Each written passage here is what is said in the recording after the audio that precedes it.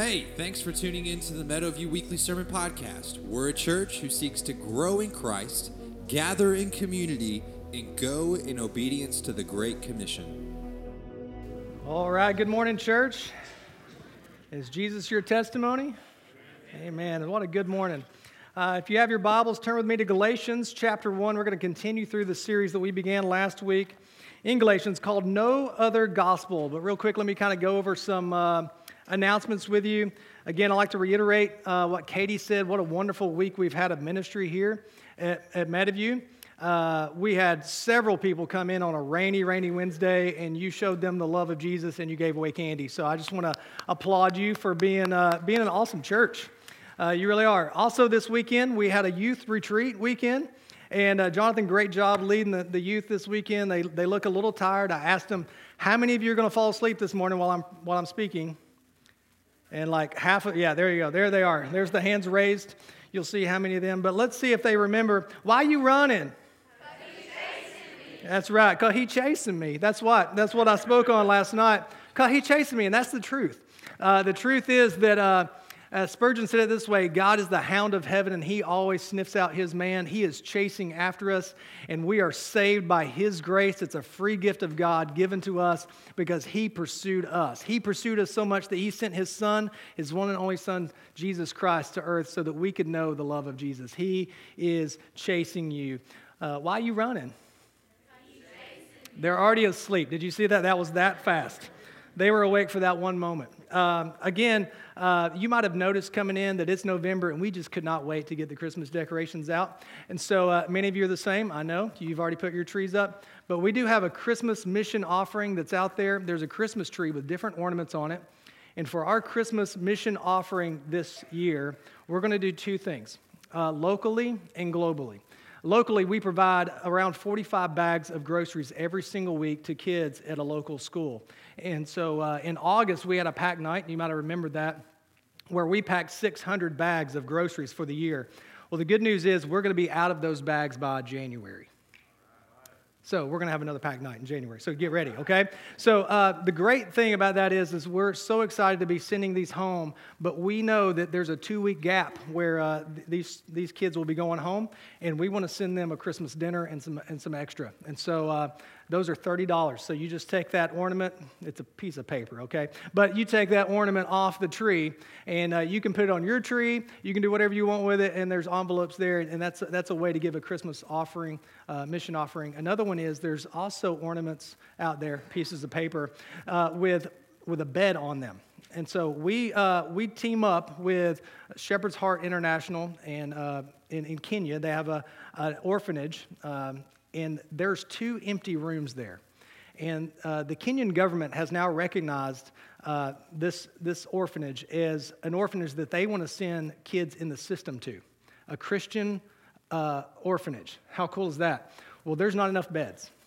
And so there's 2 empty rooms, and so they could put 25 beds in each one. That's 50 beds at $75 a piece. That's also another way that you can give this Christmas, because we have a team going. If you want to go, you want to be a part of that, talk to myself or Pastor Al, our missions pastor, and we are going to send that money so they can buy beds at Christmas. Isn't that cool?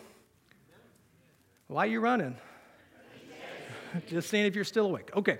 All right. So last week, we learned this: gospel grace is the free and unmerited favor of God as manifested in the salvation of sinners and the sustaining work of God through sanctification. There's a free gift of God, and it is his grace and it is his mercy bestowed on us.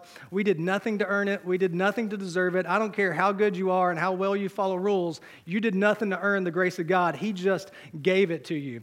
And so Romans says it this way in 5:8, but God shows his love for us that while we were still sinners, Christ died for us. Not while we were trying our best. While we were yet sinners, Christ died for us. The great news is this: God's pleasure in you is not based on your performance for him. Rather, it is based on Christ's work on your behalf. Christ did the work, and the grace he gives is a free gift. So as we get into the rest of this chapter 1, Paul's going to give his testimony this morning, and I want you to hear about a life that was changed by Jesus Christ. So let me pray for us, and then we'll read. Father, thank you so much for this morning. We love you dearly. God, you are a good God, and you do chase after us, and you call us by your grace. God, help us if we're running to stop. Help us to surrender. Help us to stop running from you. Stop going our own way. Father, we love you so much. We thank you so much for Christ Jesus, who made a way for us. We thank you that you did the finished work, and we thank you for grace. In Christ's name we pray. Amen. If you have your Bibles, if not, there should be a black hardback one there near you. That's an ESV. It's our gift to you if you would like to take it with you today. We're going to pick up where we left off last week in verse 10. Galatians 1:10. For am I now seeking the approval of man or of God? Or am I trying to please man? If I were still trying to please man, I would not be a servant of Christ. For I would have you know, brothers, that the gospel that was preached by me is not man's gospel. For I did not receive it from any man, nor was I taught it, but I received it through a revelation of Jesus Christ. For you have heard of my former life in Judaism, how I persecuted the church of God violently and tried to destroy it. And I was advancing in Judaism beyond many of my own age among my people. So extremely zealous was I for the traditions of my fathers. But when he, who had set me apart before I was born, and who had called me by his grace, was pleased to reveal his Son to me, in order that I might preach him among the Gentiles, I did not immediately consult with anyone, nor did I go up to Jerusalem to those who were apostles before me, but I went away to Arabia and returned again to Damascus. Verse 18. Then after 3 years I went up to Jerusalem to visit Cephas, which is Peter, and remained with him 15 days. But I saw none of the other apostles except James, the Lord's brother. And what I'm writing to you before God, I do not lie. Then I went into the regions of Syria and to Cilicia, and I was still unknown in person to the churches of Judea that are in Christ. They only were hearing it said, he who used to persecute us is now preaching the faith he once tried to destroy. And they glorified God because of me. This is God's word. Verse 15 there, I want to point it out to you before we start walking our way through this section of Scripture. But when he who had set me apart before I was born and who called me by his grace. What a wonderful way to word it. Salvation, a saved life, is a called by grace life. He calls us into a right relationship with him. A saved life is a called by grace life. Philippians, Paul writes this in 2:12b through 13. Work out your own salvation with fear and trembling. For it is God who works in you both to will and to work for his good pleasure. I want to point out the fact that working out grace is not equal to working for grace. Working out grace is not the same as working for grace. Now, many of you can tell that I go to the gym fairly regularly. Why are you laughing? That's insulting. Okay, so I do. Fairly regularly, I go to the gym, and I'm not making muscle. You don't have to say amen. Okay, I'm not making muscle there. I'm just using the muscle that God gave me, and it wasn't much. So he gave me muscle, but I'm working it out. You don't go to the gym and make muscle. You go with what God has given you. God gave you grace in the moment that he called you. Now, as you walk through this life, you have to make different decisions because all of our lives are different. We have to work out our salvation, our grace, in different ways. You're going to be faced with different problems than I'm going to be faced with. You're going to be faced with different decisions and choices than I'm going to be faced with. And as we walk in this grace that God's called us, we have to work it out, but we're never working for God's grace. I want you to understand that because a grace-called life is a changed life that lives for God's glory and not for man's approval. I wanted to step back another verse that we mentioned last week and just say this again because it's so important for us to understand verse 10. For am I now seeking the approval of man or of God? Or am I trying to please man? If I were still trying to please man, I would not be a servant of Christ. If you're trying to please man, it's really hard to serve God and work out your salvation and your grace. Because people pleasers are pleasure seekers. People pleasers are pleasure seekers. It's actually idolatry to worship man's approval over to live out your grace and faith that God's given you. If our goal in life is to be liked, then we will not be faithful and fruitful Christians. Are you seeking to be faithful or to receive flattery? The reason I can say that the goal in life is not to be liked is because this is what Scripture says. In John 15:18-19, if the world hates you, know that it has hated me before it hated you. If you were of the world would love you as its own. But because you are not of the world, but I, get this, chose you out of the world, therefore the world hates you. I called you by grace. Because I called you by grace, you no longer fit in. You're going to look a little bit different as you work out the grace that God has given you. 2 Timothy 3:12 says this, indeed, all who desire to live a godly life in Christ Jesus will be persecuted. So work out your salvation with fear and trembling, because God is working in you. And He's working in you for His good pleasure. Students, let me just tell you this. You need to work out your salvation. Work out the faith that you're owning is what you talked about this weekend. Own your faith. But you have to aspire to something more than being cool. If you're aspiring to fit in more than you're aspiring to live for God, you're going to miss it. The two don't go hand in hand. I got a lot of adults that would say amen to that. Adults, you got to aspire to being more than cool, okay? Some of you are like, gave up on that a long time ago. I bought a minivan, right? And it was the best decision you ever made. Don't lie. You know it was the best decision you ever made. Proverbs says this, 29:25, the fear of man lays a snare, but whoever trusts in the Lord is safe. The word fear here often means reverence, to stand in awe of, or to worship. It is hard to live a changed life for the glory of God by the grace of God when you are trapped and enslaved to the worship of man's approval. Do you understand that? People pleasers are pleasure seekers who are really just idolaters, worshiping man's approval. The second thing I want you to see is this: a grace-called life is a changed life that lives for God's glory, not for the former life. You've changed.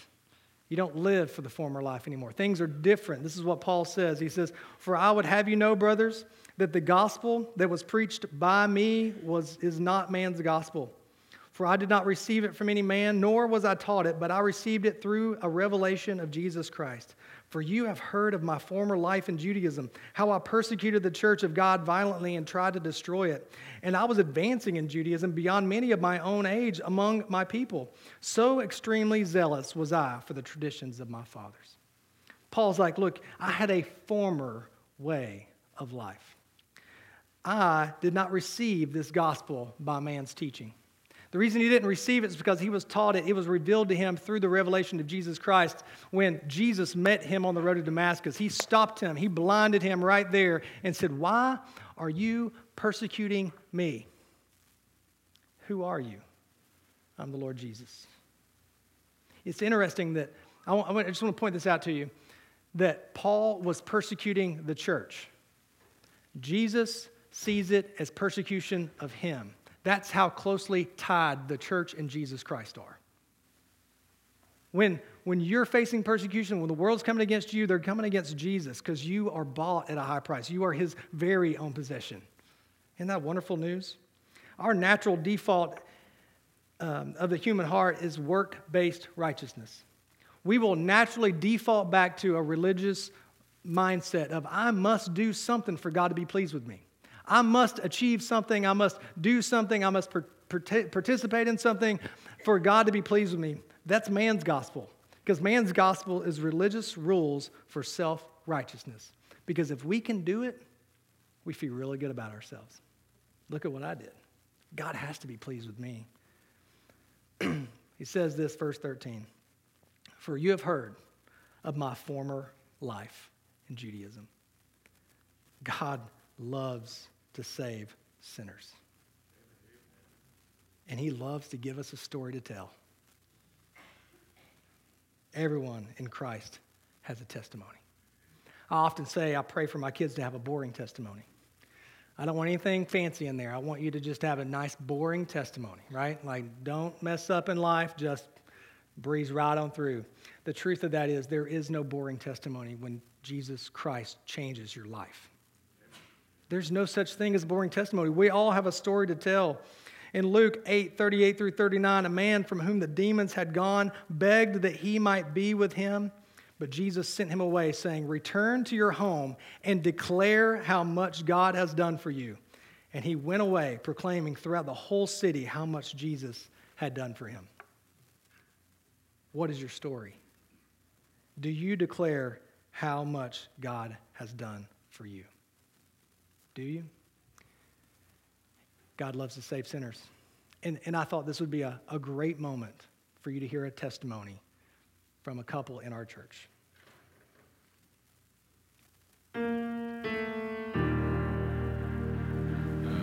Hey, I'm Donnie Bright, and I'm here to give you my testimony of how God has saved me. As a child, my mom, we went to church on Sundays, on Easter Sunday, pretty much only Easter Sunday.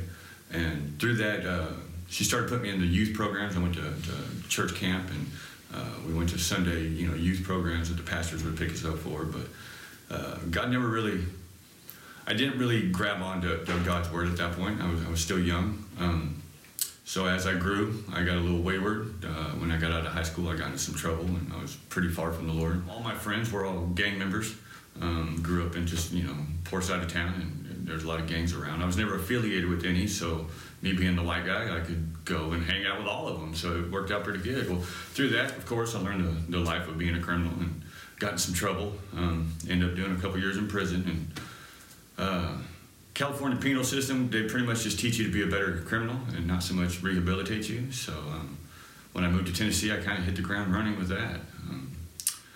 Started looking for Christians here at Lee University and trying to just convert them because I knew that there was no God, and I wanted to teach all them the same thing, and I was pretty successful at it for a couple of years. Really wasn't walking in the right way. And I can remember the day that I seen God for the first time. He spoke to me when my daughter was born, my daughter Jasmine.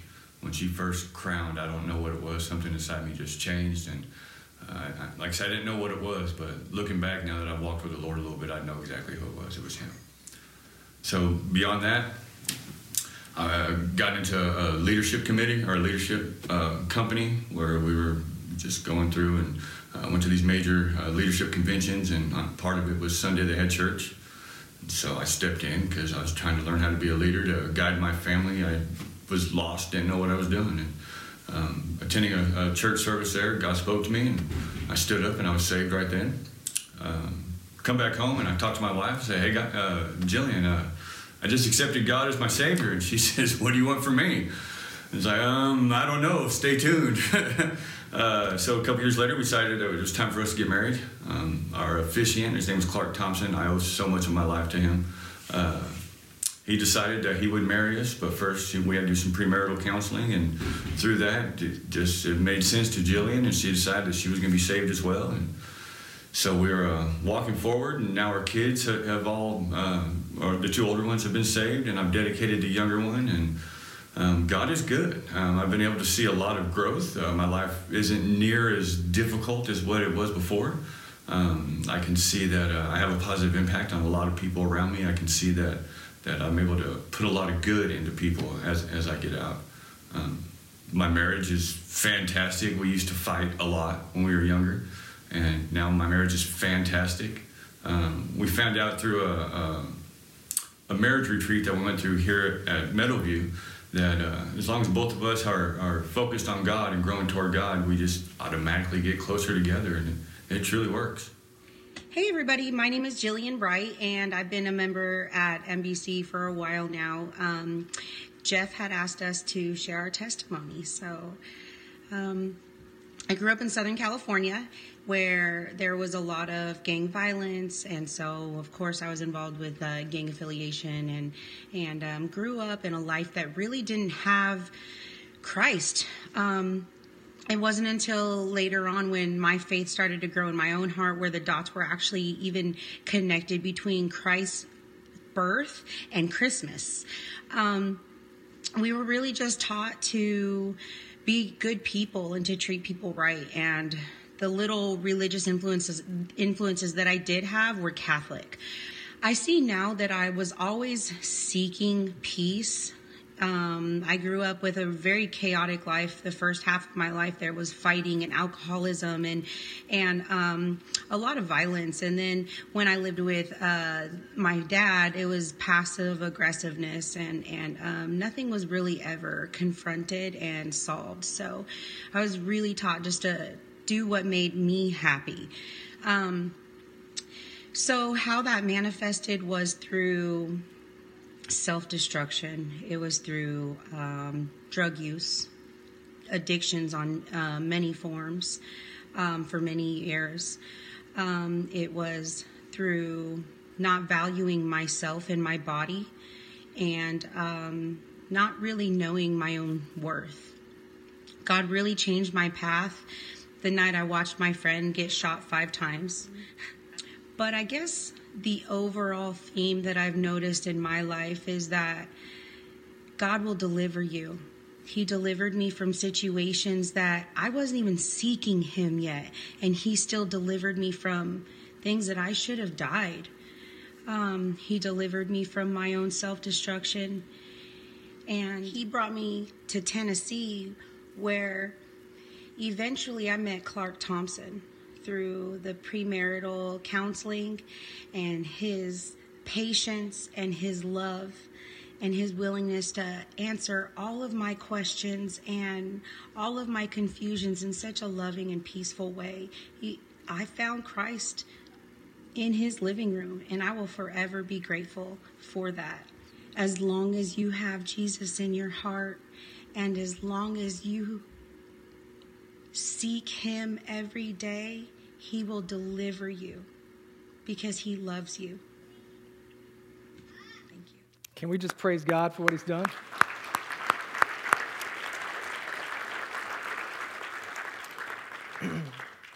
The power of our testimony speaks to others 2 important truths: the work of Christ and the change of life. There's 2 very important parts of a testimony: what Christ has done, called by grace, the changed life. You can't claim a life-changing God without proof of a life change. It's one of my favorite quotes. Paul's former life represents the testimony of both the rebellious and the religious. The rebellious, for you have heard of my former life in Judaism, how I persecuted the church of God violently and tried to destroy it. The rebellion against God comes in many different forms and fashions. Many of us rebel for our own simple pleasures. We rebel against God to fight for our own way and our own wants and our own desires. Rebellion comes when we run from God. Why are you running? He does chase after us. And the religious. And I was advancing in Judaism beyond many of my own age among the people, so extremely zealous was I for the traditions of my father. Paul represents both rebellion and religion. In Philippians 3, 4-8, it says, though I myself have reason for confidence in the flesh, also if anyone else thinks that he has reason for confidence in the flesh, I have more. Circumcision on the 8th day of the people of Israel, of the tribe of Benjamin, a Hebrew of Hebrews, as to the law, a Pharisee, as to zeal, a persecutor of the church, as to righteousness under the law, blameless. But whatever gain I had, I count it as loss for the sake of Christ. Indeed, I count everything as loss because of the surpassing worth of knowing Jesus, my Lord. Whether rebellious or religious, it's all rubbish in comparison to knowing Jesus. Can I just tell you something? Some of you think you have a boring testimony because you've been raised in church. And some of you need to be saved from your religious ways. You know, Paul, he says, according to the law, I was blameless. He had memorized the first 5 books of the Bible.